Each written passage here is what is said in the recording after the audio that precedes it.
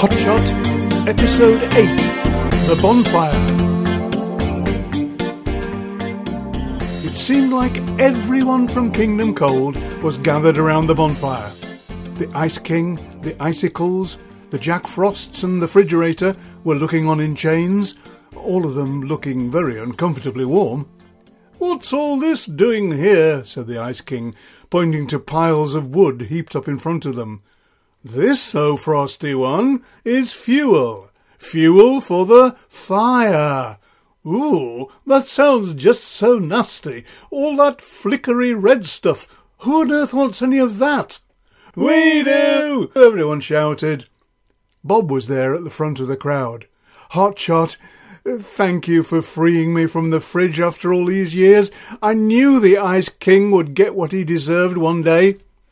"And you'll get what you deserve, Bob. Here are some batteries for your hairdryer. If it had worked the first time, of course, I might not have been needed, though it would have made this story a lot shorter.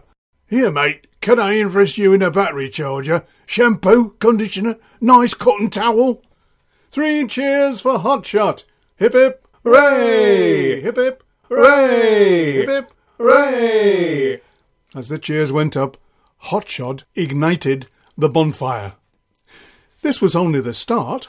The Fire Prince decided to invent mains electricity, North Sea gas, solar energy and oil-fired central heating.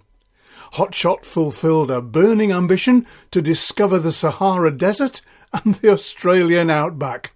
He also organised excursions to Mount Vesuvius, but only on Fridays. Eventually, he married an old flame who was hot stuff, and they had a lovely red wedding. It was a beautiful service, a fire service, of course. And there, in Kingdom Warm, as in all fairy tales, they all lived happily ever after.